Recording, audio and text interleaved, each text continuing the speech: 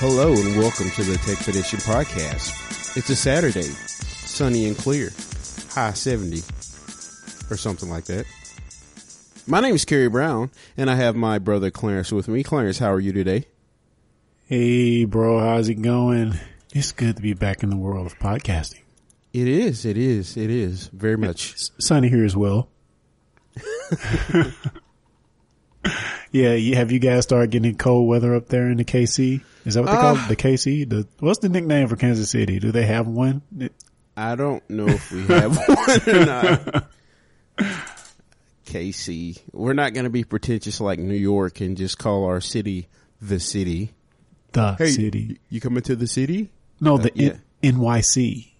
Oh, do they call it? Like New Yorkers call New York the city. Like that's what they call it. Really? Like it's literally the city. Because there is no other. Pretty much. That's how they feel, I guess. Whatevs. Go ahead. No, I say, if I lived in like a huge farm, it was like the biggest farm in all of America, I might just call it the farm. Maybe. Probably. I don't know. Come on out to the farm today. Hey, doggy. Yeah. Oh man. I had Gwen busting out laughing today. Do you remember this dude that at our school named Johnny Ralph? Johnny Ralph. No, I do not. Okay. Tell me about Johnny Ralph. He was just like this older guy. He just kind of like hung around at the school. That doesn't sound creepy at all.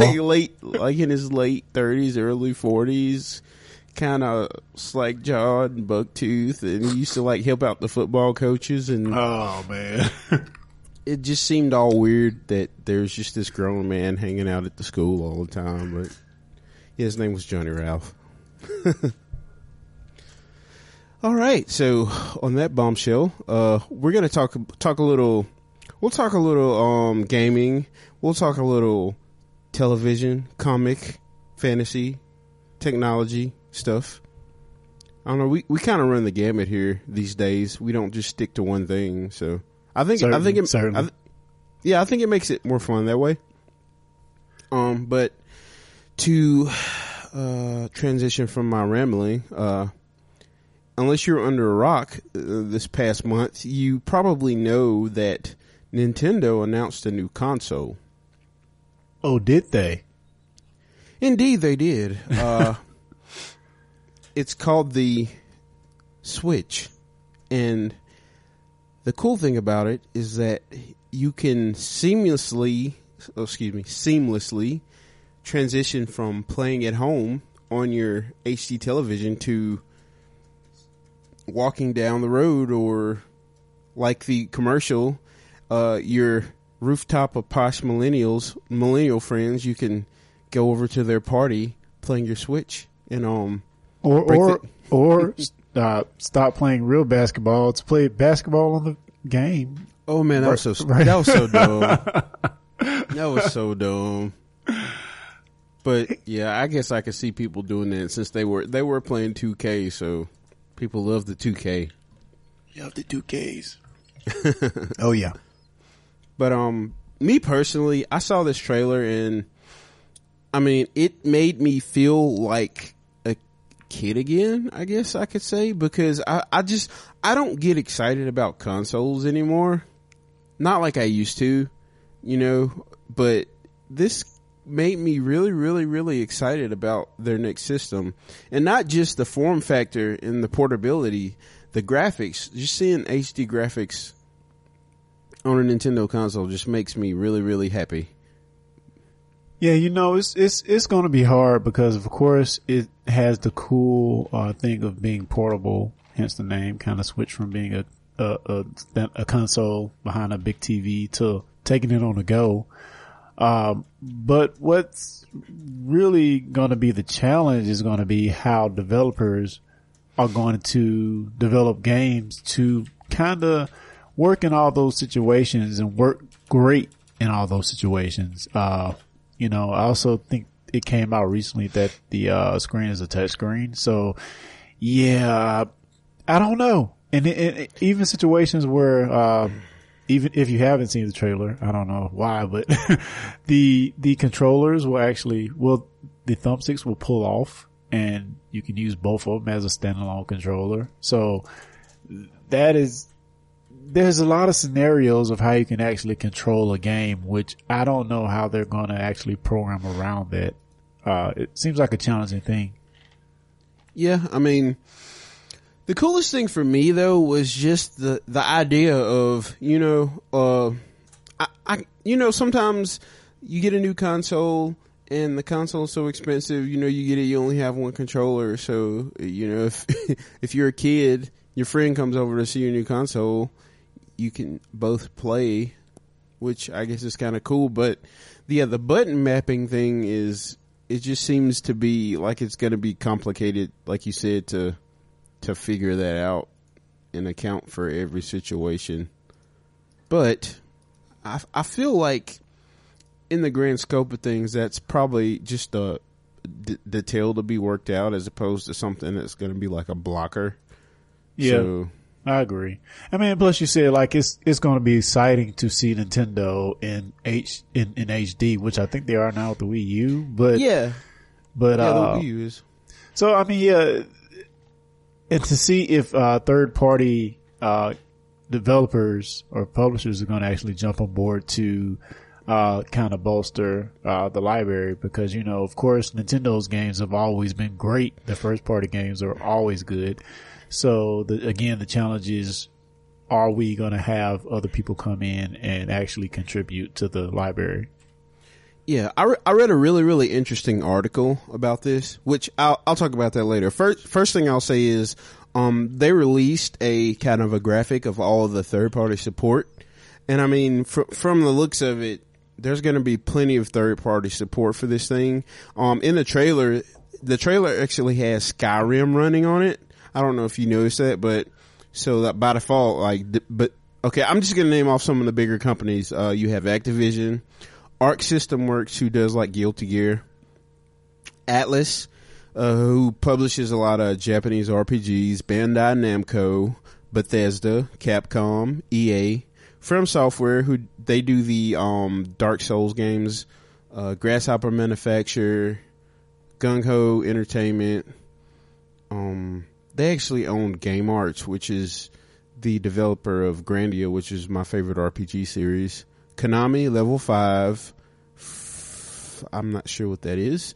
Sega, Square Enix, Tokyo RPG Factory, which the only game that Tokyo RPG Factory has created is I Am Setsuna, which is, it's been released for PC and I think for consoles too. It's just a classic style.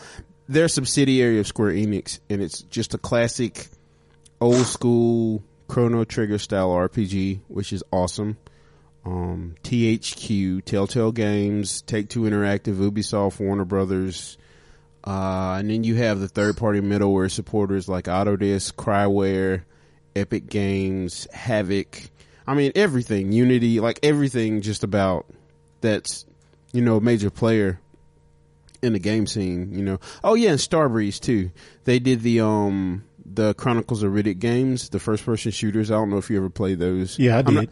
I'm not sure what they're working on right now, but it's interesting that, that they have this wide support, considering that the last Nintendo console just, it hardly has any third party support at the moment. So. Yeah, well, and I was going to say, and the thing is, are these developers going to continue to stay on and support the console? I think even when the Wii U first came out, a lot of developers and publishers came out saying they were going to develop for it, but eventually it all kind of just fell by the wayside. So, yeah, that's an interesting point. I think that they just weren't able to hit the numbers or something. Like I didn't even think about that. But yeah, that's a good point. We will see in March, I guess, is when it's slated to release. Yeah. Also, one more point I wanted to make about this. I've read a few articles that have brought this up. But if you think about it, I don't know if you've ever used the NVIDIA Shield, but like to me, this is like a idealized, perfected version of the NVIDIA Shield. I think it's actually going to be running an NVIDIA chipset, and the fact that it's a touchscreen. I mean, it's just totally reminds me of the NVIDIA Shield. So it'll be interesting how that pans out from like a computing power, graphics power standpoint, and battery life's the other thing that I'm kind of curious about. When it comes to this. Yes. Because if you look at the current state of, I mean, I don't know what the 3DS battery life was. It was phenomenal. Yeah, but you got to think with the increased resolution and graphical power. I mean, this is a thing that supports, console at home level graphics. So I'm pretty sure they're going to be doing some dumbing down of those graphics in some capacity when it's not attached to the dock. But by the same token, I mean, even a mobile game, just sitting there and trying to play a graphically intensive game for a few hours, it's probably going to kill your battery. I would hope that they don't go I read some things about there being like an extra processor or something in the base or something. I really, really hope they don't do that, because they're just gonna, it's just gonna be one more hoop that developers are gonna have to jump through, because they're gonna have to pretty much program their games twice, for like I guess graphical settings for when you're at home, and then graphical settings for when you're on the go, which I guess in the grand scheme of things isn't that big of a deal. But I think that makes sense, actually. Cause I mean, you're not going to need 720p. Well, dang it. Yeah, you're probably going to want 720p, but you're not going to necessarily. Retina screen in the age of Retina screen tablets, I really hope they don't go that route. It also depends on the quality of the screen itself, which we don't know at this point. I mean, it looked good from the trailers, but from the trailer. So, I mean, we don't know what the resolution of this screen is going to be, which I think the maximum output is already kind of slated as 720p. I don't know if that came out. So, the console is going to output 720p. It's not going to do 1080. I think it's 720p if I heard correctly. I'll try to dig up the article. Well, if that's the case, they shouldn't have any trouble, because I mean, the phones your people are carrying around have higher resolution screens than that. So certainly, I mean, even if it was 1080p, like phones have like 4K screens now. So even if it's, I mean, I'm sorry, not 4K, Quad HD, which is not 4K. It's 4 times 720p instead of 1080p. But yeah, I guess this is a report, but I guess it's not true. Sorry to cut you off, but it's 720p multi-touch screen is 6.2 inches. Oh yeah, if that's the case, I shouldn't have any trouble. Like, because that's nothing for tablets now to be able to render that.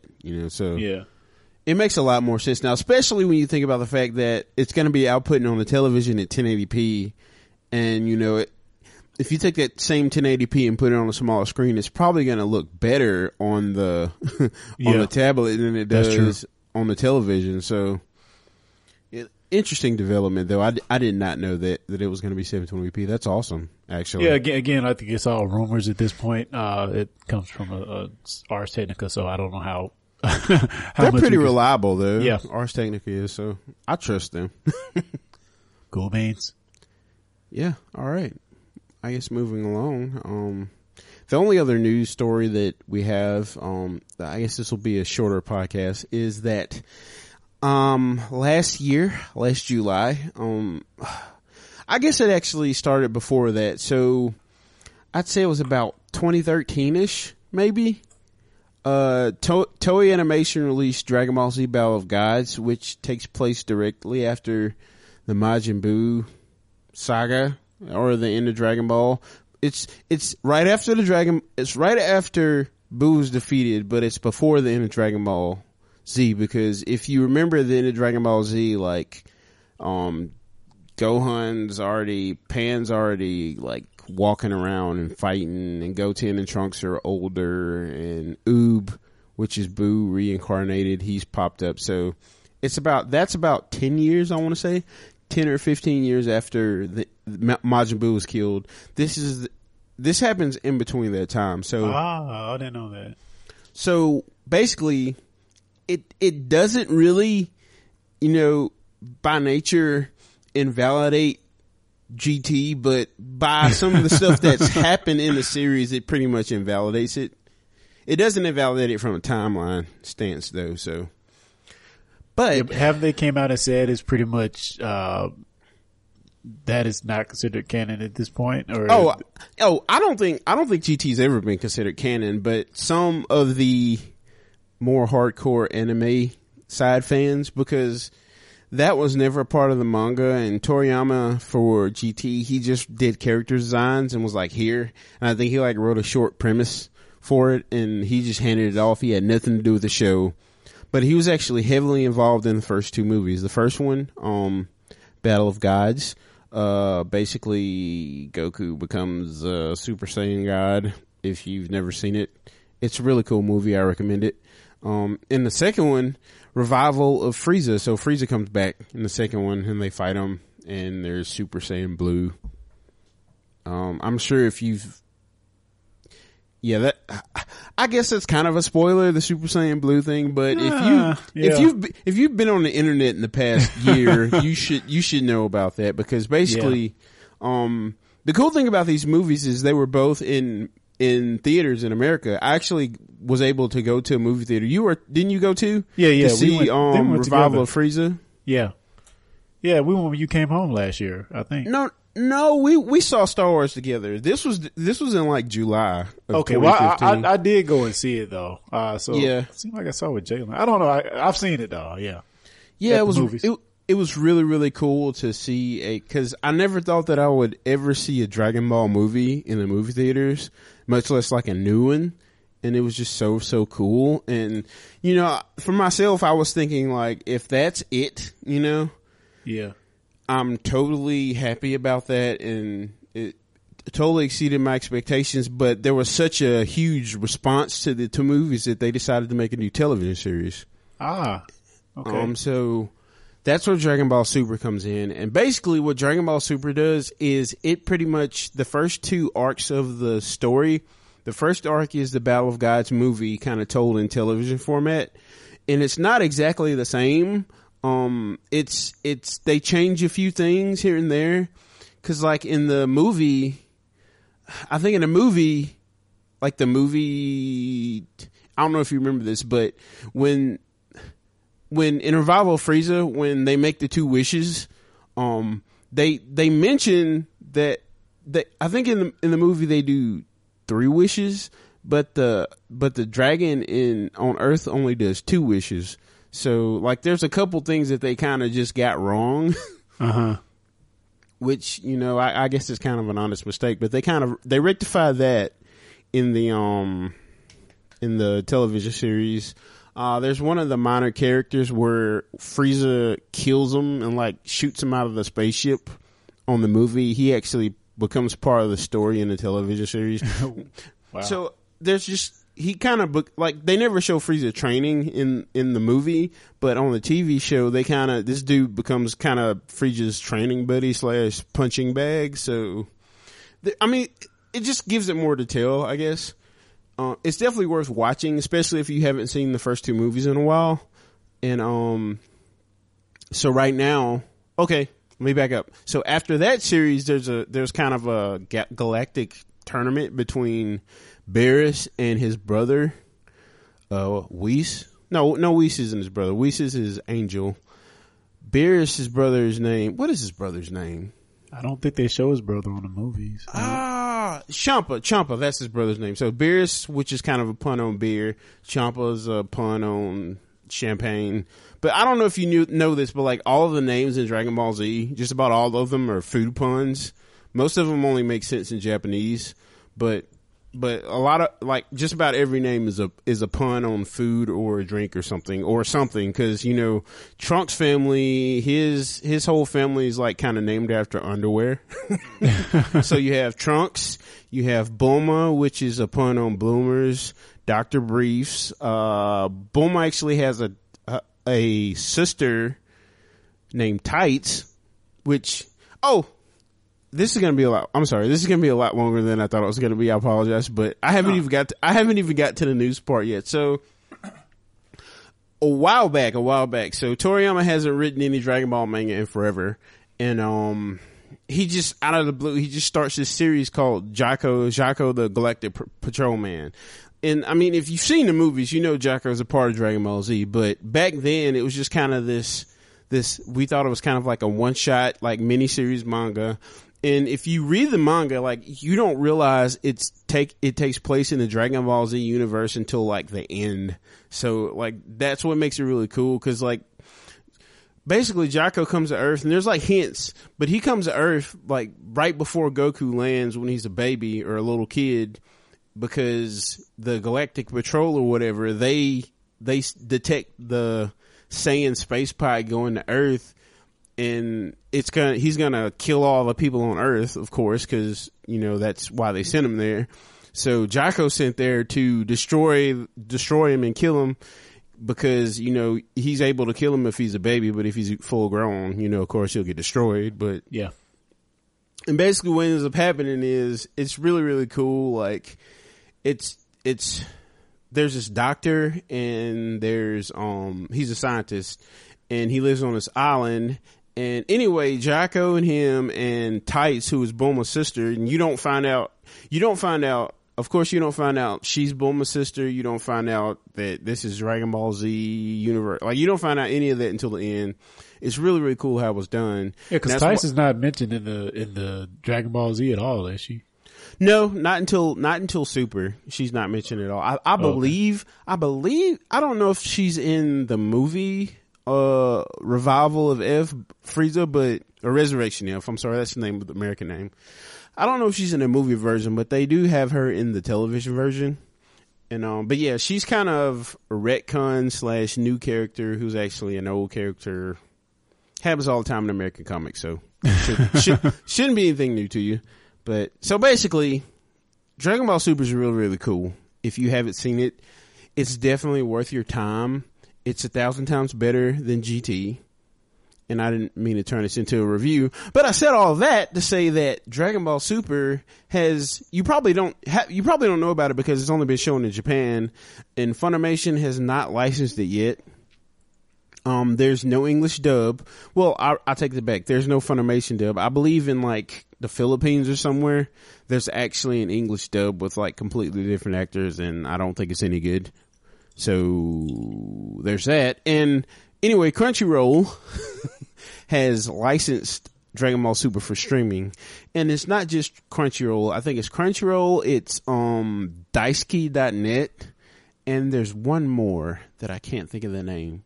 But anyway, you can watch Dragon Ball Super at the same time that it airs in Japan, which I think is awesome. And it's like I always say, you can beat piracy if you make it less convenient to pirate. Yeah, definitely. And it's, and you have to wait. So let's say you have somebody who gets a direct HD feed of Dragon Ball Super. They have to capture it, which means you don't get to watch it at the same time it airs. And then they have to upload it to some server, and then somebody else has to download it, and then they have to translate it, and then they have to, time it with what they're saying, which takes a really, really long time to do. And then they have to encode it. So at best, even with a fan sub, you're going to be waiting a day or two for like the crappy ones, and the really good ones, you're going to be waiting 2 or 3 or 4 days. So this is a game changer for me. It's like, and I admit I was downloading it because that's the only way I could watch it. But now that I have a legal way to watch it, I'm totally excited about it, and I get to see it as soon as anybody else does, which is awesome. Will they have all the back titles available too, or is this going to be going forward? And do they like archive them on Crunchyroll as well for you to see them later? Okay, so basically what happened was the launch week last week, they launched episodes 47 to 62, which basically were the it's the start of the new Future Trunks arc. And I'll just leave it at that. So the start of the new Future Trunks arc started at episode 47. 47 to 62. Time. And then last week, the new, we gotta talk about that in the podcast. I hate how DBZ's gone, or Dragon Ball Super's gone multiverse, but that's another story for another day. But so you got the new episode 63 last week. They released 47 through 62, which was the beginning of the Future Trunks arc. And starting this weekend, they're starting with episode 1, they're going to be releasing them every week in batches of 10. So this weekend you get episodes 1 through 10, and you also get episode 64. So each week, you can catch up with it weekly, because I don't think anybody's going to watch more than 10 episodes in a week anyway. So I take that back. No, but that's cool though, that they're like giving you a fresh new one, and then like giving you some back catalog for the people who haven't seen it already. That's pretty cool. Yeah. So the cool thing is you don't even have to pay for this. I pay because I don't want the commercials and I want the HD version. But if you just want to watch it, you can watch it for free, and you'll just have to watch commercials, which is fine, but you don't even have to pay any money for this. Just go to Crunchyroll, register an account, and you can see Dragon Ball Super every week for free, just like you're watching on television, because it'll have ads. But I think that's phenomenal. It's a game changer. I don't know why Funimation's dragging their feet with this, because I would have thought that they would have licensed this show before it started airing last year.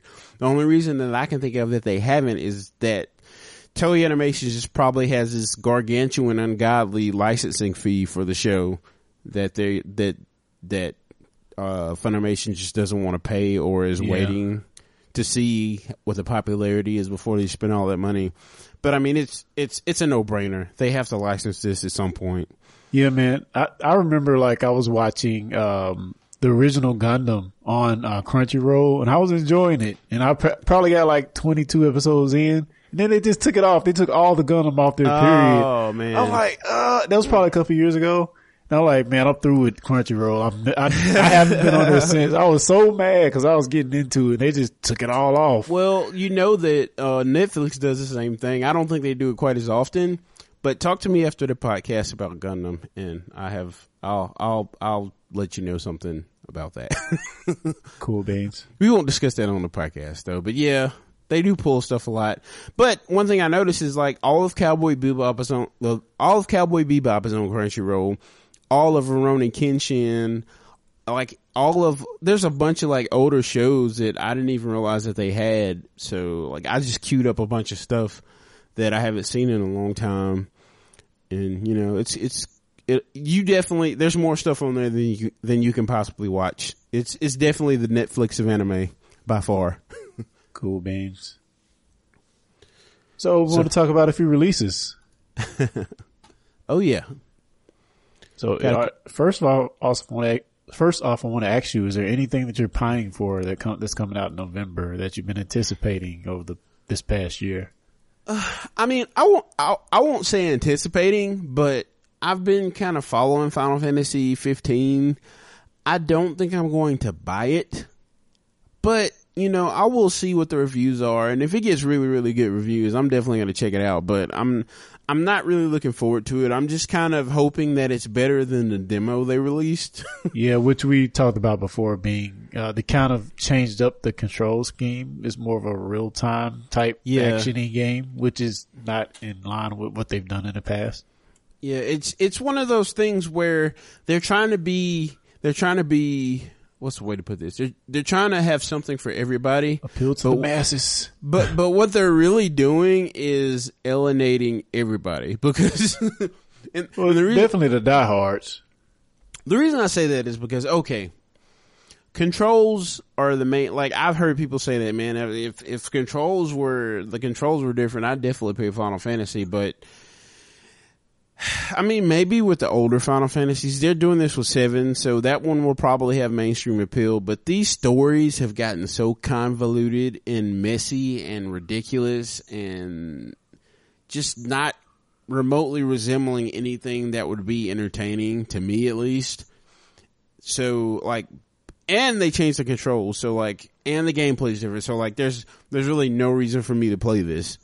So, and I feel like if you get somebody who's kind of wanted to play Final Fantasy but hasn't because of the controls, they'll be like, oh, cool, the controls are awesome, but they'll be like, this is stupid. I don't want to play this. It's just, I feel like Square Enix has forgotten how to tell a good story.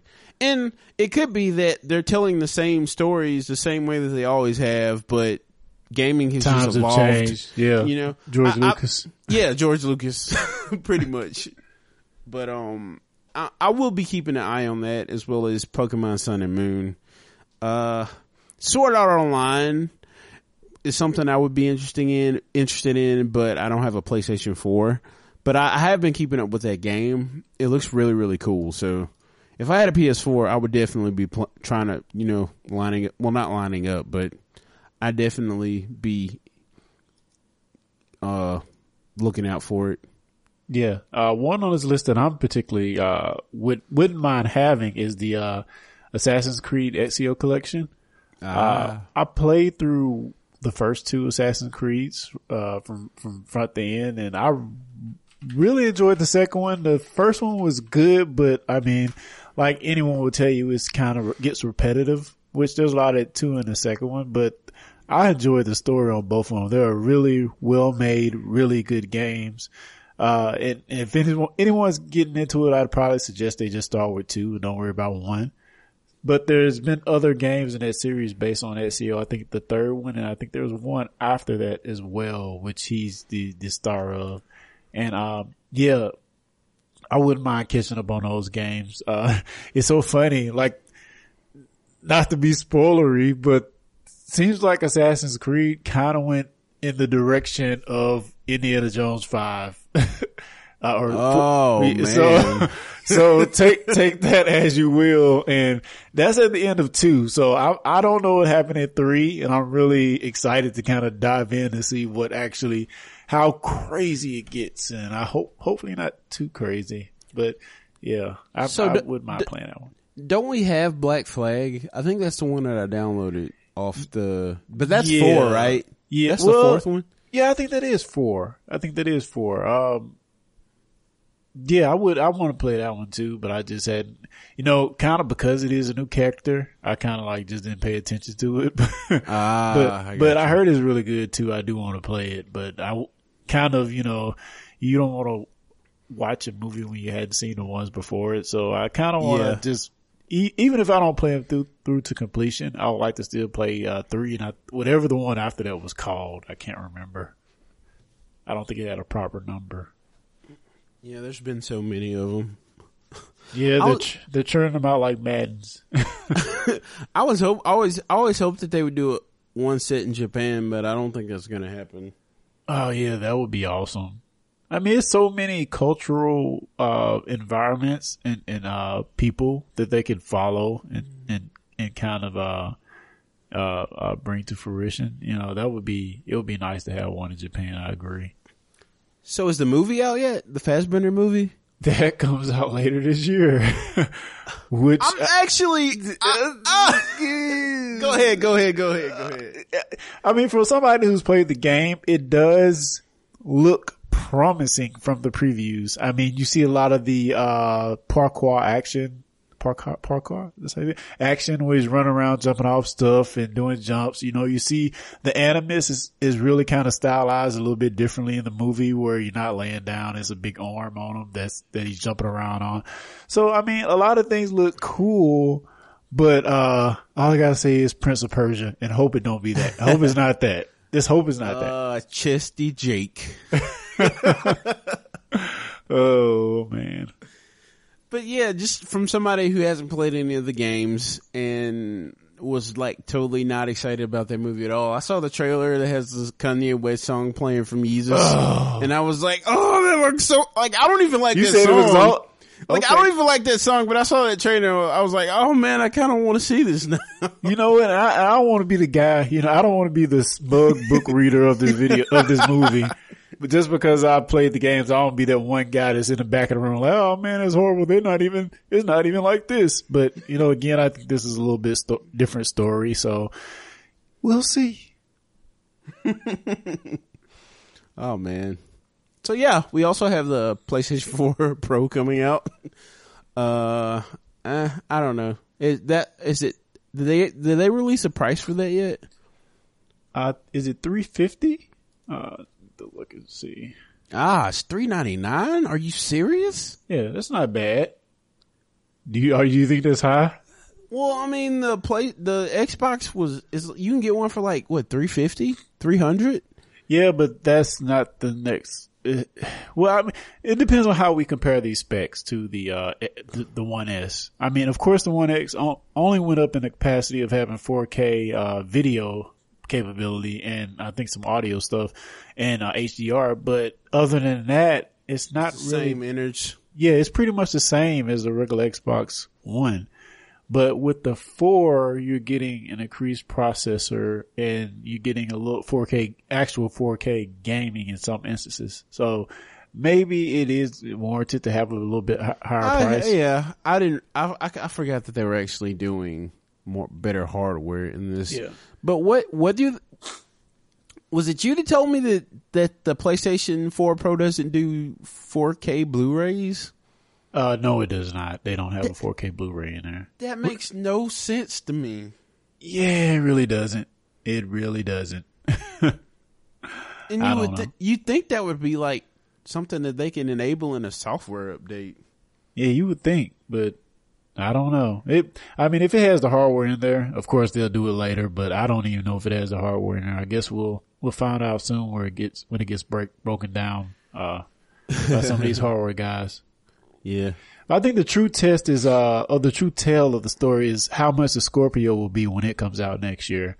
And I'm personally think it's going to be around $450. Oh man, I'll be surprised if it's under $500. Really? I'll be shocked if it's under $500. Wow. Yeah. If it's as powerful as they're saying it's going to be, I can definitely see it being around that price. Only reason I'm saying that is because the R9 390, which is the GPU I have in my computer, it's 5.9 teraflops. So they're saying that the Scorpio is going to be like 6.1. Oh, wow. My GPU by itself cost $300 when I bought it. So like I don't see how they're going to make a console that's, I mean, of course, mass production and all that, blah, blah, blah. They'll be able to get the price down, but I just think it's going to be really, really difficult to get the price below $500. Oh yeah, I totally agree. It's going to be a hard thing to do. And, I guess we just have to wait and see, but I'm just hoping it's not just anything outrageous where it's not a chance that the normal person isn't going to buy this anyway. They're just going to buy the cheaper Xbox, but somebody who really is not a PC gamer and is not going to spend all that money on, the top of the line PC, I think this would be a good entry point into high end gaming for the kind of normal person. I think if it's over $700, they're pricing themselves out of the market. Yeah, that's a wrap. Yeah. At that point, I'm just gonna build me a PC and call it a day. But like I said, for less than $500 for what they're saying is gonna be in it, I think would be a huge value. But yeah, it's just the way they're marketing it is like this hardcore Uber machine. So I'm hoping for the best, but I'm preparing for the worst. As you often have to do with Microsoft. Oh man, speaking of Microsoft, did you see the new Surface PC? Yeah, and it looks freaking awesome. Dude, like I was like, oh man, that looks just like an iMac. And then they pulled out that little roly puck thing and the pen, and I was like, yeah, that's kind of cool. It's so cool. It's like $3,000, but still, like I think it was it 2,500? It was. I think it's right at 3,000 for the high end one, but it's that puck thing or whatever they call it. That's a pretty innovative piece of hardware add-on. Yeah, I really wasn't expecting that. From what I understand, that puck will work with the Surface tablets as well. Oh, really? Cool. Yeah, cool. You can buy it separately, but I think that's like it's pretty and the whole thing is just beautiful. Like it really looks like something that Apple would design. Yeah, it does. It does. Which, I mean, I don't think they copied Apple because it doesn't look like any of the what are they called? The iMacs. It doesn't look like those, but just that it seems like something that would come out of Apple. Yeah, Microsoft's industrial design has been a little bit more where where Apple products are a little more, not gonna say shinier, but a lot like metal looking. Microsoft products are they're gray as well, but they're a little more dull gray looking, kind of a matte finish to their products. So, yeah, I mean, the Surface has kind of the same finish that the Surface 3 has kind of the same finish as the Surface 4 and the Surface PC that came out. So, yeah, I wouldn't mind getting behind one of those and trying it out. Oh yeah. And okay, we got what else we have? Mario Party Star Rush, Call of Duty Infinite Warfare. You know, the only reason I find this game worth mentioning on the podcast. Why is that? Guess who the villain is? Who's playing the villain on this game? Just take a wild guess. John Stark? Yeah, Jon Snow, yeah. Jon Snow, I said Stark. Yeah, I heard that, but I kind of had forgot about it until you just mentioned it. Like that's the only reason that I'm remotely interested in this game. And it also comes bundled with a HD version of Call of Duty Modern Warfare, which was Call of Duty 4, I believe, which was kind of the one that sent Call of Duty. It's the one that sent the pretty much sent the franchise into like the stratosphere because it just caught on like wildfire. But it'll be interesting to see. Well, what kind of reviews it gets, I guess. I don't know. So I wondered what's the actor's real name? I hate to keep calling him Kit Harington. Kit Harington, was this his thing to do, to just try to pretend he's not coming back to Game of Thrones? I'll go off and do a video game and do some car commercials and man. I'm just staying away. Like I used to live on the Song and Ice and Fire subreddit. Because like all the news has come up, but apparently somebody like filmed them shooting a bunch of scenes. Like somebody, I guess with their cell phone, they filmed them shooting a bunch of scenes for the next season. So like there's like all kinds of spoilers out there for the new season. So like I don't even look at any Game of Thrones stuff anymore because these people are diligent, man. Yeah, and it's like they kind of did that with the last season, but I don't think they did it to the extent. So it's just really, I'm going to be really upset if somebody spoils this season for me. Like somebody, luckily I didn't see it, but somebody who's no longer on my friends list, they posted like a bunch of stuff about Walking Dead before I was like, as soon as it happened, they were posting it, and I didn't see it until like 3 days later. But thankfully, I don't have Facebook on my phone anymore just because I used to check it too much. But like if I would have had Facebook on my phone, I would have saw it and I'd been upset. Yeah, no spoilers, people. Come on. Unless you clearly say, I'm finna spoil this. Do not put it in your Facebook feed or your Twitter feed, period. This is the way I see it. Give it a week. Give me, like if you want to talk about something, you gotta wait a week. I mean, you can't just like, if it happened more than a week ago, then I'm really not going to get upset about it, because if I haven't seen it in a week, it's probably not that important to me. But that reminds me of, like, I was listening to the other podcast and this dude said, I'm finna give a spoiler for Star Wars The Force Awakens. So skip ahead 10 minutes if you hadn't seen it. But, somebody posted on his feed, said, Han dies, no, like as soon as the movie came out. Now. Oh man, are you serious? And then he put like, he put like a finger, a middle finger throwing of emoji by it. The dude was so irate, man. It's just funny that people, like, it's so easy to spoil stuff now, but I think you always need to be cognizant of, what you're actually saying, because, man, you can ruin somebody's show for them, man. It's just, it's crazy out here right now. That's the main reason I wanted to go see Force Awakens on the opening night, is because, dude, if somebody would spoil that movie for me, I would have been so upset. Oh, yeah, me too. But, yeah. Any other thing on this list you want to talk about?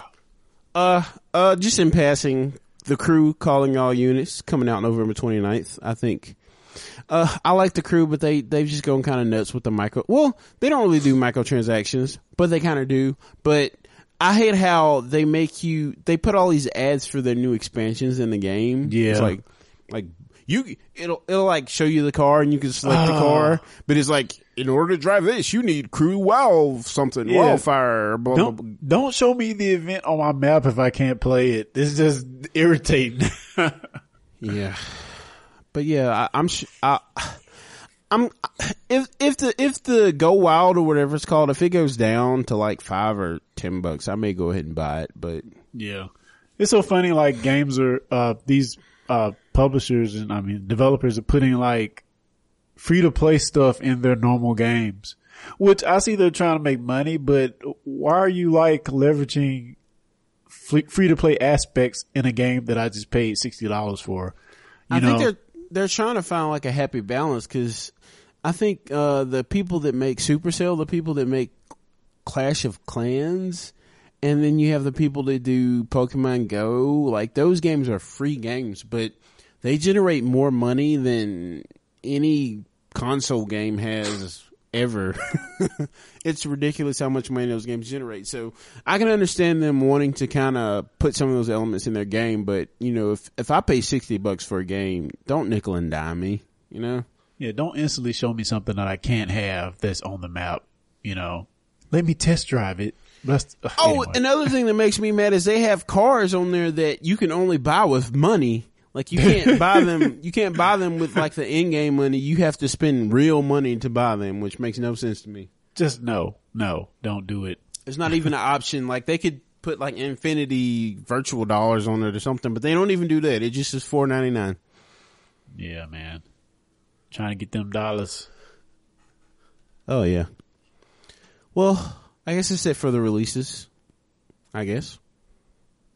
So yeah, actually I've been playing nothing. I moved over the past month, and I don't have anything to really talk about unless we want to talk about Word Feud, which I can go on and on about. But what have you been playing, man? Anything good? Anything been piquing your interest over the past month? Yeah, so I won't spend a whole lot of time on this, but so I'm still playing Destiny Rise of Iron. I finally did the raid last weekend, and it was awesome. I'm part of this kind of clan of people who are like older like us, and they have kids and stuff, so they're not like immature. They're mature older people that play video games, and they walked me through it, and they were nice, and it was awesome. So that's rare to find. Yeah. Yeah, very, very rare. So shout out to my clan. What's the name of my clan? Oh, well, that sounds horrible. You lose props, man. Instantly. Oh, man. I'm an idiot. I'm going to have to look this up. Oh, my God. Are you serious? I can't remember what the name of my clan is. Destiny Guardian. No, that's not it. The Champions of Chaos. That's what we're called. Xbox One. Champions of Chaos. Shout out. Yeah. Fam. But yeah, they walked me through the whole thing. They were super nice, and I can't wait to play it again. I'm still having fun with that game. I'll be playing it for the next year, because kind of the last two expansions, they give you this moment of triumph thing right before the new expansion comes out. They'll give you like 2 months to finish it. But basically, when this game was released, they already had the Triumphs book. So you have it now. And there's kind of like a bunch of in-game achievement stuff that you do. And if you get them all done before the like end of year 3, you can order a t-shirt, which I did all the ones for year 2 and forgot to order my shirt. So boo, but they give you a shirt for free? No, you have to order it, but it has like your name on it, and it's just kind of like game cred, I guess. You know, because you can only order the shirt if you complete your Moments of Triumph book or your Destiny year 1, year 2 Moments of Triumph. So it's kind of like exclusive type thing, you know. But I'll definitely order my shirt this year. Other than that, I'm playing Civilization 6, which came out this past week, and it is awesome. So I bought it yesterday. I was telling my brother this. I bought it yesterday, and I've already got 14, let's just look at Steam and see. So I bought the game. I bought it yesterday, and I already have 15 hours on it. So So is this your first Civ, or you're kind of a Civ guy? Well, I wouldn't call myself a Civ guy, but I did have Civilization 5. I bought it, I think, around the time it came out, like 2012. I think that's how long it's been. But yeah, I loved Civilization 5. It was a whole lot of fun. Can't say enough good things about 5, and you could probably find it really, really cheap if you just want to check out kind of the dynamics of Civilization. But 6, there's a couple new elements. There's way more, I guess you would call them, I don't know what you would call them, like legends, I guess, or the kind of leaders of the countries, different countries. There's a whole bunch of different ones, a bunch of new ones. What else is new?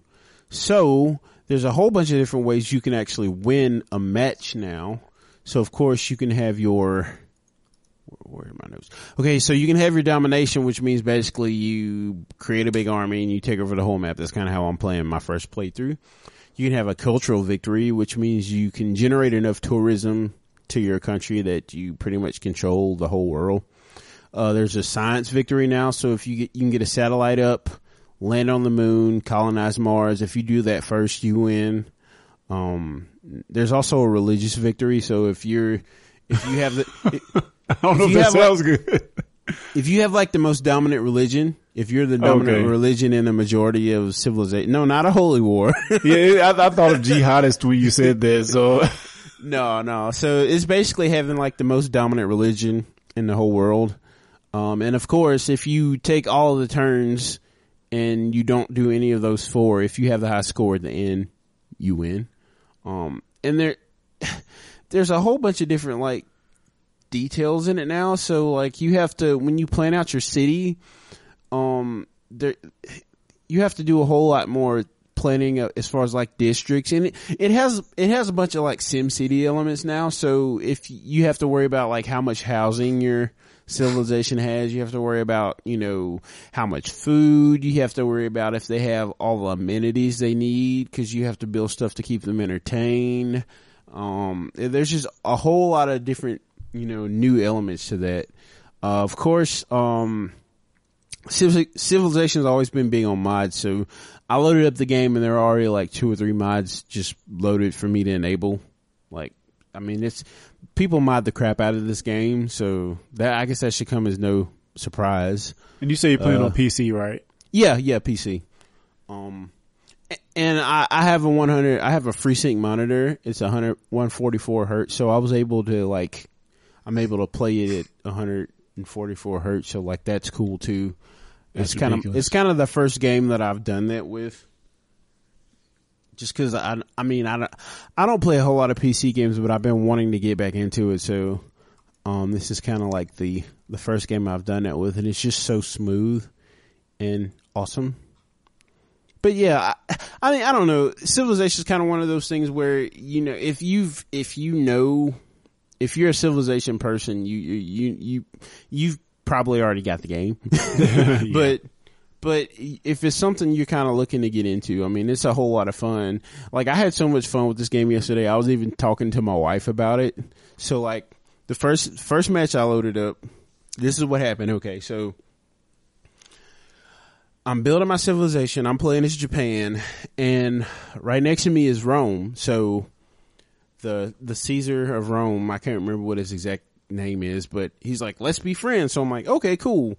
We'll be friends. We'll trade, blah, blah, blah. So, like, we're kind of allies, I guess, in the whole world. And after this couple turns, England starts attacking Rome. Okay. And they take over like one of the cities in Rome. So I'm like, no, I'm not going to do this. I'm not going to, let my friend get taken over.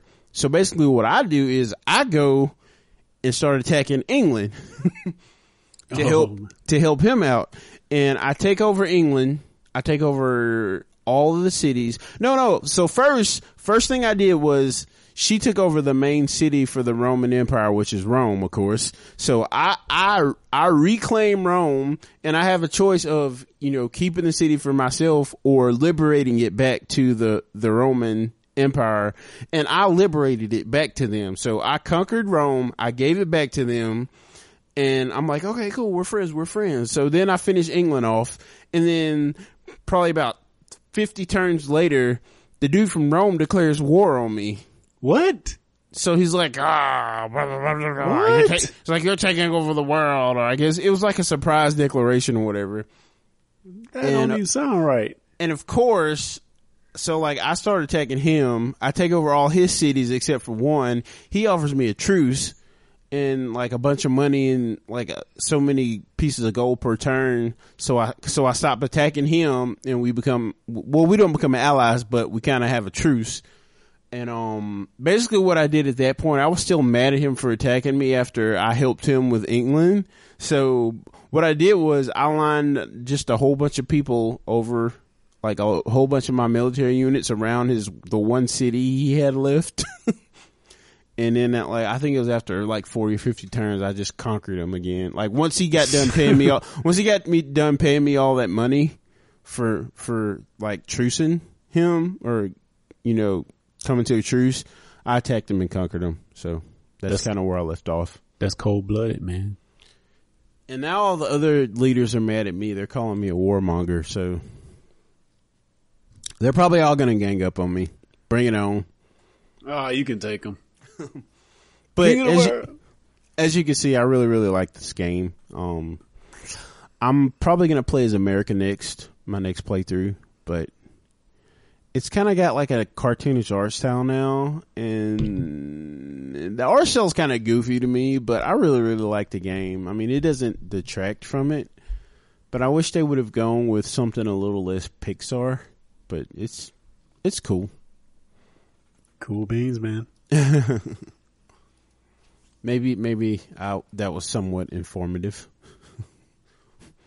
I tend to gush. Very. All right. So that's what we're playing. So I guess for our main discussion, we're going to talk about a few TV shows. So did you see Walking Dead this past week? I did. Man, I have to tell you, man, this is like one of the most intense hours of television I've ever watched. I mean, that's saying a lot in a world where Game of Thrones and shows like that exist. Yeah. It was just really... This episode made Game of Thrones look like Sesame Street, basically. Yes, it did, man. And as cartoonish like as the governor was, he was still kind of serious and kind of scary. He ain't got nothing on Negan. He ain't got nothing on Negan, man. 'Cause Negan is ruthless. This is horrible. It's going to sound horrible. And I said this at the end of the last season. I was like, I think I like Negan more than I like any of the other characters now. Because like Rick is just, everything Rick touches turns to, like he destroys everything he touches basically. And like, I don't know. Like I thought Negan was cool. I actually like him as a character even after the premiere. Like I think he's a really, really cool character. And I think that's something that the show has been lacking for a while since the governor died, is a main, major enemy, or bad dude. And maybe that's why I like him so much, is because the show has gone so long without having a major enemy. So, well, they've been in a few tangles, and there's still some stuff from last season that we don't even know really how it plays out. You remember the guys with the W on the foreheads? Yeah. Yeah, they never really explained that, so I'm guessing we're going to see that this season. And then, they had not controversy, when they actually got captured by those guys at the Terminus, yeah.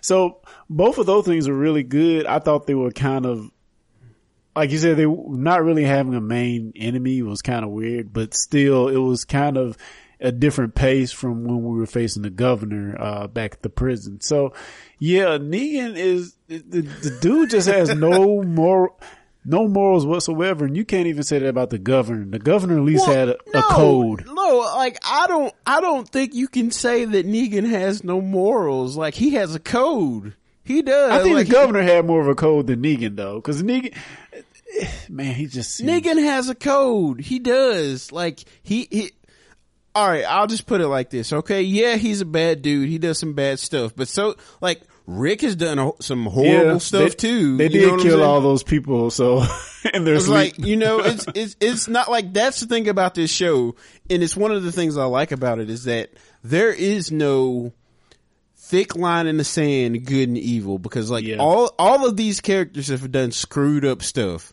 All of them. But again, you got to go back to those 3 questions they asked of the past 2 seasons: how many walkers have you killed, how many humans have you killed, and why?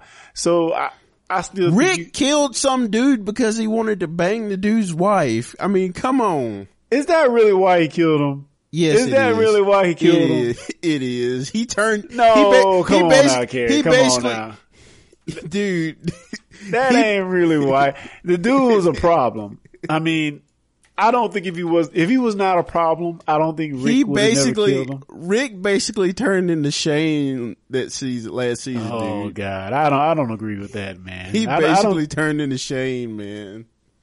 The dude was a problem, but other than you saying he killed the dude because of you know, he wanted his wife, but I think Rick was just kind of crazy overall last season. He was like he was mentally unhinged the whole season. Yeah, I'll give you that. And you know, now that we see somebody, you know, even more determined, and he sticks to his guns, man. Like that's the thing about Negan. Like I don't think he wanted to do that stuff that he did. Oh, like, but he did it in such a great fashion, though. But what y'all made me do. he knows how to keep order, man. Like you gotta respect that, whether you like him or not. You gotta respect the way he keeps a tight ship, man. He does not play, dude. The moment when he killed Abraham, I'm spoiled. Well, Walking Dead spoilers. If you don't know by now, Walking Dead spoilers. Spoiler alert. I will put something at the beginning of this episode. But the moment Abraham gets killed and Daryl tries to revolt, when Daryl punched him, I was like, I just knew he's about to kill Daryl, man. I thought he was going to kill Daryl. Like when he didn't kill Daryl, I was like, okay, like that's how I know this dude has a code. Like he just doesn't commit random acts of violence, because he could have just he probably should have just destroyed Daryl, but he didn't. But think about it. The only way to killing somebody who does you wrong is kind of the easy out if you really think about it. But saying that if you F up, I'm going to destroy somebody else that you care about. That is so much more deeper and more heart-wrenching. And not only that, man. And not only that, I learned this from an anime called Gungrave. You know, it's one of my favorite animes. But this is kind of the same thing. It's like, if you kill somebody, like, that's it. Like, why not put them to work for you? You know, squeeze them. Don't kill them. Squeeze them. You know, get benefit from, you know, make them help you, make them, you know, benefit your life or whatever. Don't just kill them because he's no good to you dead. Yeah, and man. I think that's why he didn't kill Daryl, because he's like, this dude's a goat. You know, he recognized how tough and how, you know, he saw how much he could help him in his cause. Not that Daryl was ever going to help them, but like, I think that's why he didn't kill Daryl, is because of that. Like, and of course, you know, Daryl has plot armor, because if they ever kill him, people are going to revolt. But yeah, man, man. And then like, you know, the pressure he put Rick under right at the end there, man, where dude. Man, that was so heart-wrenching, man. I was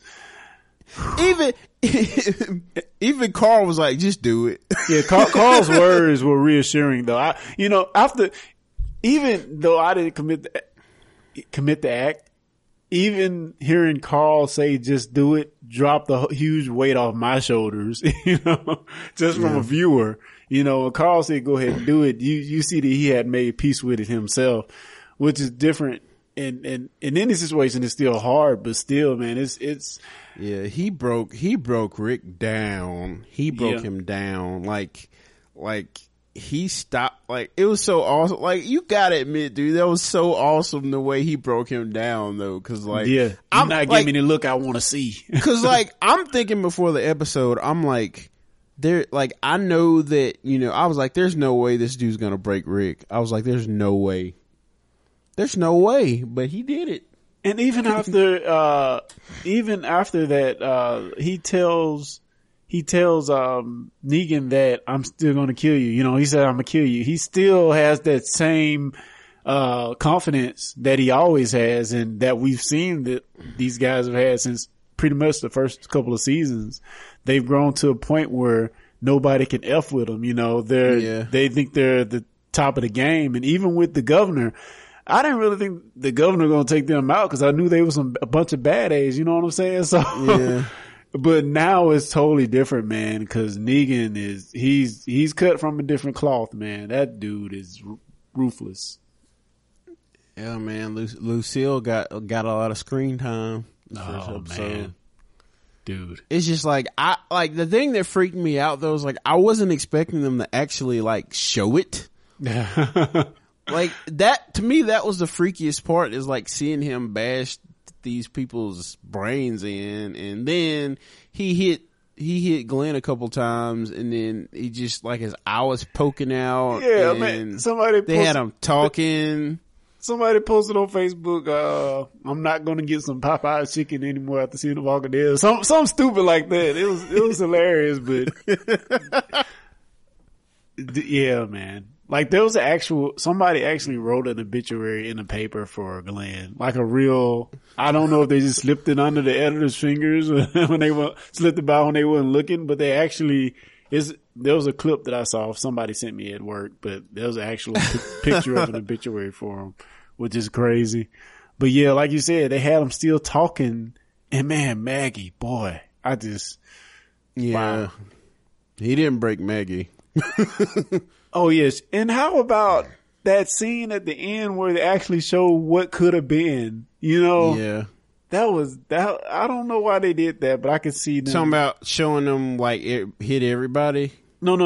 When they showed that they were at the picnic table. Oh, and everybody was there. That just made it that much worse, man. Yeah. Jeez, man. That's a brutal episode. And it's just one of those realizations where, and I think that's the most heartbreaking thing about it. Yeah, sure Glenn died, sure Abraham died, but I think the most heart-wrenching part of that whole episode, forget about the violence, is that this whole like life that they were trying to build, the like all these seasons, this like, utopia, or this, this light surrounded by darkness, this safe haven where they could just live normal lives, it's never going to happen. Yeah, is never. If it ain't happened after what they just went through, which makes it even worse, is the fact that the fact that they were even going after Negan's men. They didn't start that. Negan men started that, and they were just retaliating. But still, they're caught in this web of this circular search for happiness, which, just like you said, is never going to happen. It's just never going to happen. I don't know. Yeah, I mean, Rick's just like, he went from trying to help people to like, anybody that we don't know, they're dead. Like that's how he was thinking. If I don't know you, I'm going to kill you. Like, and I, like, that's why I say you can't say that Negan's worse than him, because at least before Negan kills anybody, he's like, come work for me, come work for me, give me stuff. It's kind of the mafia way of doing things, but he wasn't just going around killing people that he didn't know. He was at least trying to bring them into his I don't know what you call it, his cult. Yeah. But like, I don't know. I feel like that, I don't know. I guess it's just how you look at it. Yeah. And judging by next week's preview, I don't think we're going to see Rick Nim. I think it's all going to be Carol and Morgan, which this Tiger dude, I don't know about King, whatever his name is. That's going to be weird. Yeah. I'm not sure where that's going. Yeah. Cool. Any last thoughts on The Walking Dead before we talk about a little bit about *Halt and Catch Fire*? Just that I was not looking forward to this season until I saw this episode, because I was figuring it was just going to be the same old wash, rinse, repeat. That I don't know. To me, the series had gotten really, really dull, but it's not dull anymore, to say the least. That's for sure. Yeah, I'm looking forward to it. Mm-hmm. All right, so *Halt and Catch Fire*. Yeah, man. So I had to kind of catch up on the show over the last month. I was a little bit behind on this season, but yeah. So can you kind of explain what *Halt and Catch Fire* is for these guys? It's a show about the growth of tech in the late 70s. It's kind of a historical fiction type thing where, you know, it kind of follows the growth of computer technology starting, I guess, in the late 70s, I guess. But the thing about it is, you know, of course, it uses fictional characters and it kind of tells things from their story. I mean, this story is probably not a fictional story because I'm sure there were thousands of hopeful upstarts who were hoping to become what Steve Jobs and Bill Gates became. But, you know, of course, it didn't happen. But I just feel like this is kind of the storytelling of the average Joe tech entrepreneur in the 80s, so to speak. Yeah, does that make sense? Right. Yeah. Certainly. So, this season, we've kind of come through the last couple of seasons of where these guys have built the computer, you know, and all the kind of stories that's around that, the company eventually falling and the leader in the classic Steve Jobs fashion being ousted from the company. And this guy, this Joe McMillan, I think his last name. Yeah, Joe McMillan. He's so much worse than Steve could ever be because, you know, he has these big aspirational dreams, but unlike Steve, he'll get what he wants by almost any means necessary. And he's kind of dialed back a little bit from that in the last couple of seasons, but that first season, man. I don't think he's that different than Steve Jobs. Man, that first season though, man, he was a bad dude. He was a tyrant. He is the definition of Steve Jobs because Steve Jobs wasn't a tech person. He was a business person. Yeah, true. Certainly. You know, like I look at it like this is horrible, but if you ever just get a chance, YouTube Bill Burr, what does he do? Bill Burr talking about Steve Jobs, and he just has this big thing where he's like, oh man. He's like, please tell me what this guy did. What did he do? Tell a bunch of smart people what to invent. He's like, I want all my songs in this little bitty iPod. Get on it. I don't hear any thinking going on in there. Like, oh God, those are actual quotes from Steve. But like that, like if you think about it, like he didn't actually create anything.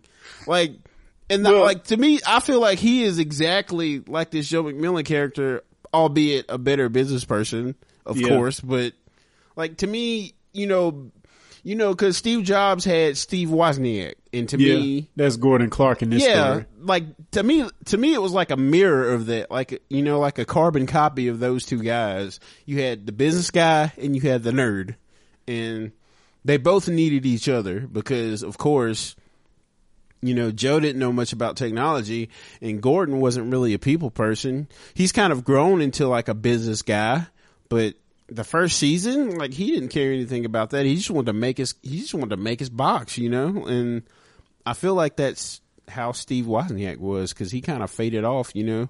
Yeah, that's an excellent point because, over the course of the 3 seasons, we see, you know, Gordon going from, you know, excited and has an idea that Joe takes and run with, and they both work on together, from them being separated to him feeling kind of this loneliness and wanting to be a part of something great, which, you know, has kind of come full circle at the end of this past season where they're working on something cool again. And that's just kind of cool to see that up and down of, having something that's really popular and hitting rock bottom and trying to, you know, coming back up and even being a rich person with nothing to do. You see all of that in these few seasons.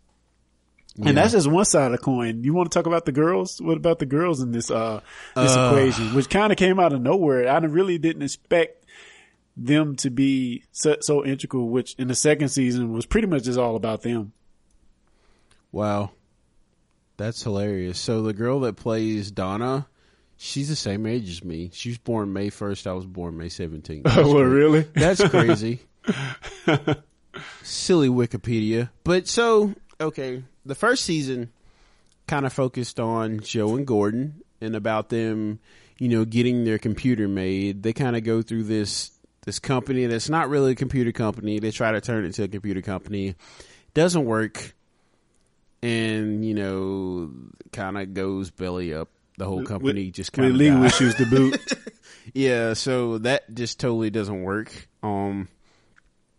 And for a while, Cameron was working with Joe and Gordon, and she and Joe ended up kind of getting into a relationship, and it didn't work out, and of course, it blew up just like everything else did. So, of course, the second season is more about Cameron and Donna kind of becoming business partners, I guess you would say.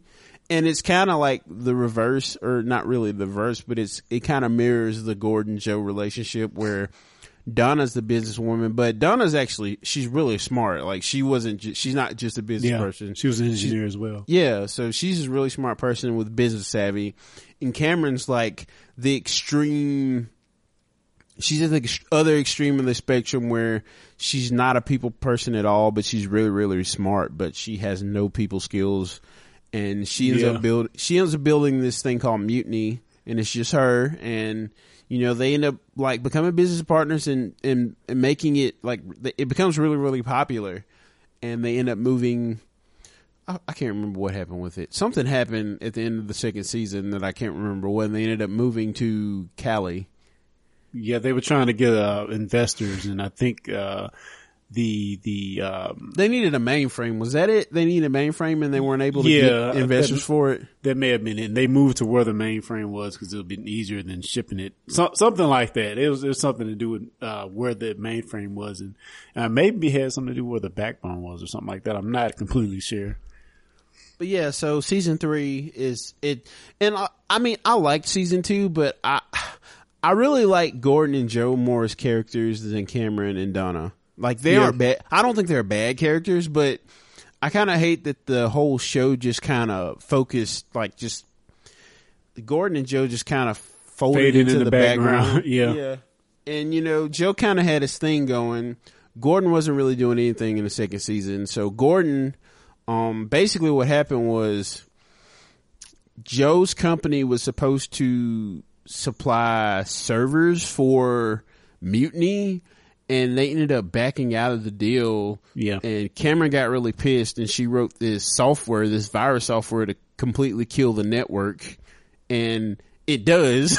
It like completely kills their network infrastructure. And so Gordon writes a program to fix it. Wait. Is that what happened? I don't think that's what happened. That's not what happened? I thought. Cameron wrote a virus, didn't she? Man, I may just not be remembering it correctly. I'm pretty sure she wrote a virus. I thought what happened. Well, you know what? I'll let you talk because I think I could be misremembering. But I think that what it was that's that virus that she did hand the virus to Joe, but that was the virus because you remember when Gordon was playing the tank game and he couldn't actually hit his target because something was wrong with the software. So Joe and all his all his elitism was going to write a program to actually fix Mutiny. So he gave that program to those guys and they actually ran it. And remember it crashed their network for a while? They were mad at Joe for a while because it actually killed their computers. You don't remember that? Okay. Joe returns to Mutiny for the demo. He sees through their deception after lying to her mother about having a miscarriage on it. And then he wrote a fix for it and he gave it to them and it actually cleaned up their network later. Yeah. And that fix is what Joe took from Gordon to start the software company, to start the virus company. Yeah, but I think Gordon actually wrote the virus and he wrote the solution. I know what it was. They wanted to buy Mutiny. Joe's company wanted to buy Mutiny. Cameron wouldn't sell Mutiny, so they cloned Mutiny and called it something called WestNet. Yes, that's correct. Okay, that's what happened. And then, like, Joe didn't have anything to do with it, but of course they don't believe him. And then that's what. Okay, yeah. Yeah, it's a complicated story. I mean, we just hit the high points, but yeah. So anyway, in the third season, again, like you said, it shifted to California, and it was pretty much just a company trying to get investors, that company being Mutiny, to try to take it to the next level, to IPO, to go public. And man, the whole IPO process created a knockdown, drag out between Cameron and Donna, which is kind of interesting. Yeah, it was seeing those characters. Like, I feel like there was a lot of development in those two characters in the season. And one thing I really didn't like is how they kind of, at the end of the season, they kind of, like, you can tell for the last season, Donna's going to be like the villain. Yeah. And I really hate that they made her the villain, because, like, she really had good intentions, which I guess all villains have good intentions to begin with. But she really is kind of vicious, like, exactly like Cameron said. Like, if she feels like anybody's going to slow her down, like, she won't think twice about cutting them off or cutting them out. Like, she's vicious like that. So yeah, and it's hard when you have somebody who starts something and you're coming in and try to improve it and make it better or work with them. Because, like, one of my favorite moments of the series as a whole is when Cameron was talking to these guys they had brought in. They had acquired their company and they wanted to, like, write in C++ or something. I can't remember what language it was. Yeah, C++. It was a structured language, and she was used to writing in, I guess she was writing in assembler or something, but nobody can understand it because it was so archaic and old, and they just wanted to rewrite it in something modern. And she was, like, so adamantly against it because she had wrote that code and it worked. And from a programmer's point of view, I can see her pain on that, you know, to see something you wrote and spent all this hard time and hours on being taken out of commission by something newer is gut wrenching. But by the same token, you know, in a lot of ways, her mentality around that kind of held the company back. Yeah. It was, it was really, like, I feel like they both needed each other to kind of keep each other in check, but agreed. They just, I guess at the end they just wanted different things. And I really like how in this season they did it in every season, but they use a lot of actual events like NSFNet, like that's all that stuff, ARPANET, like all that stuff that they use, like all of even the diagrams they use, they're like the actual diagrams that people, you know, that the people developed for these different networks and technologies and stuff. And oh man, Ryan. Oh yeah, we could talk about him. He spent a whole episode talking about him, but yeah, I mean, and I think ultimately he had good intentions, but I think he probably had some unseen mental issues by the same token. Yeah, he definitely had some mental issues. Definitely. Yeah, I mean, obviously by the end we see what happened to him, but yeah. So Ryan is a character that kind of came in and worked with Cameron at first, but eventually went to work for Joe at his company, and yeah. Which I don't blame him, because Cameron just wanted him to be a code monkey. Like she wouldn't listen to any of his ideas. Yeah, that's true. That's true. And he had some good ones too. Yeah, he did. He had some great ideas, and he was right to leave. But no, yeah. Joe was Joe. The whole speech he makes at the end of the episode, like after, spoiler alert, like after he jumps out of the window. I think it's really, really, it was like really, really thought provoking and true. Yeah. Do you remember it? It's, I remember parts of it because that's when he like walked out onto the balcony after talking to Gordon. Because I think Gordon came. Yeah, it's You are not safe. IRA released the Macmillan utility source code. I acted alone. No one helped me and no one told me to do it. I did this because security is a myth. Contrary to what you might have heard, my friends, you are not safe. Safety is a story. It's something we tell our children so they can sleep at night, but we know it's not real. I'm not going to read the whole thing, but it's... Yeah. If you find it, like, I thought it was awesome, dude. That speech I thought was really, really cool. Yeah, and again, I think they were trying to play on our sensibilities of Snowden and what's going on now. Back in 1988, and whenever this was supposedly happening, I don't think anybody was thinking of the words he quoted. You know, I think that was just like something that's going on now that they tried. Well, to yeah, put in the show. I feel like they were using the show as a vehicle to foreshadow what actually happened. Yeah, I'm like you. I don't think anybody knew exactly what the internet was going to become back then, but as far as in context of the show, I thought it was really cool how he kind of foreshadowed or kind of saw where things were going. You know, I thought that was really cool. Of course, you know, it's a show and it's not necessarily the most realistic thing, but yeah. I do feel like they do that from time to time with Joe's speeches because he said stuff that's like, I'm like, how in the world were people thinking about this in 1980s?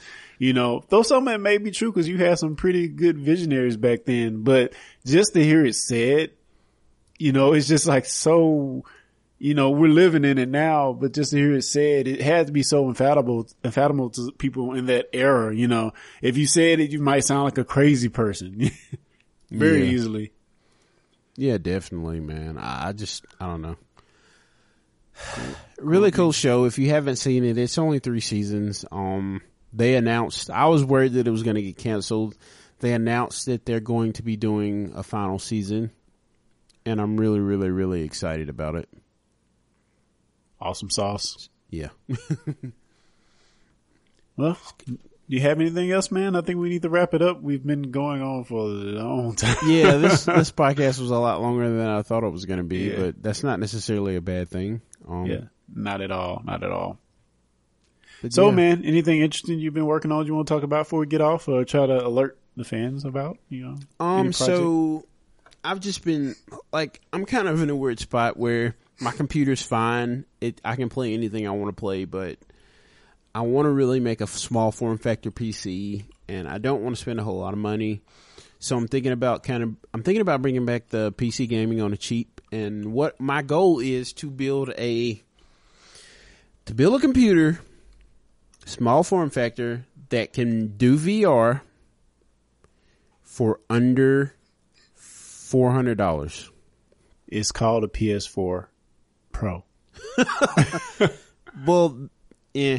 I'll mess with you, man.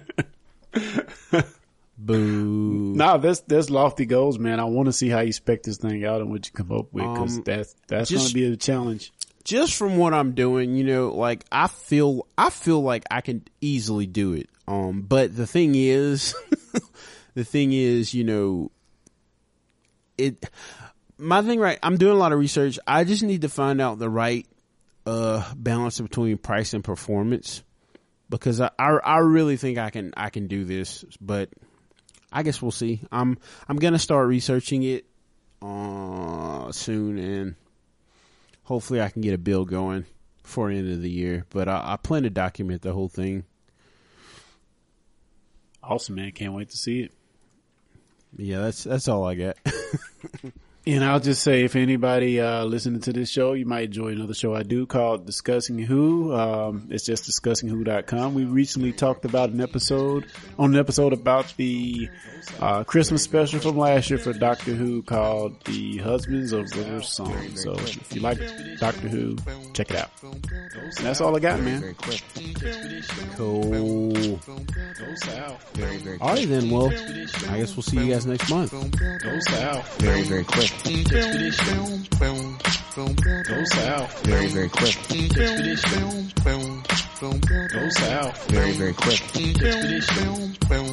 Go south. Very, very quick. Go south. I can't beat that. I just smells burnt and dusty.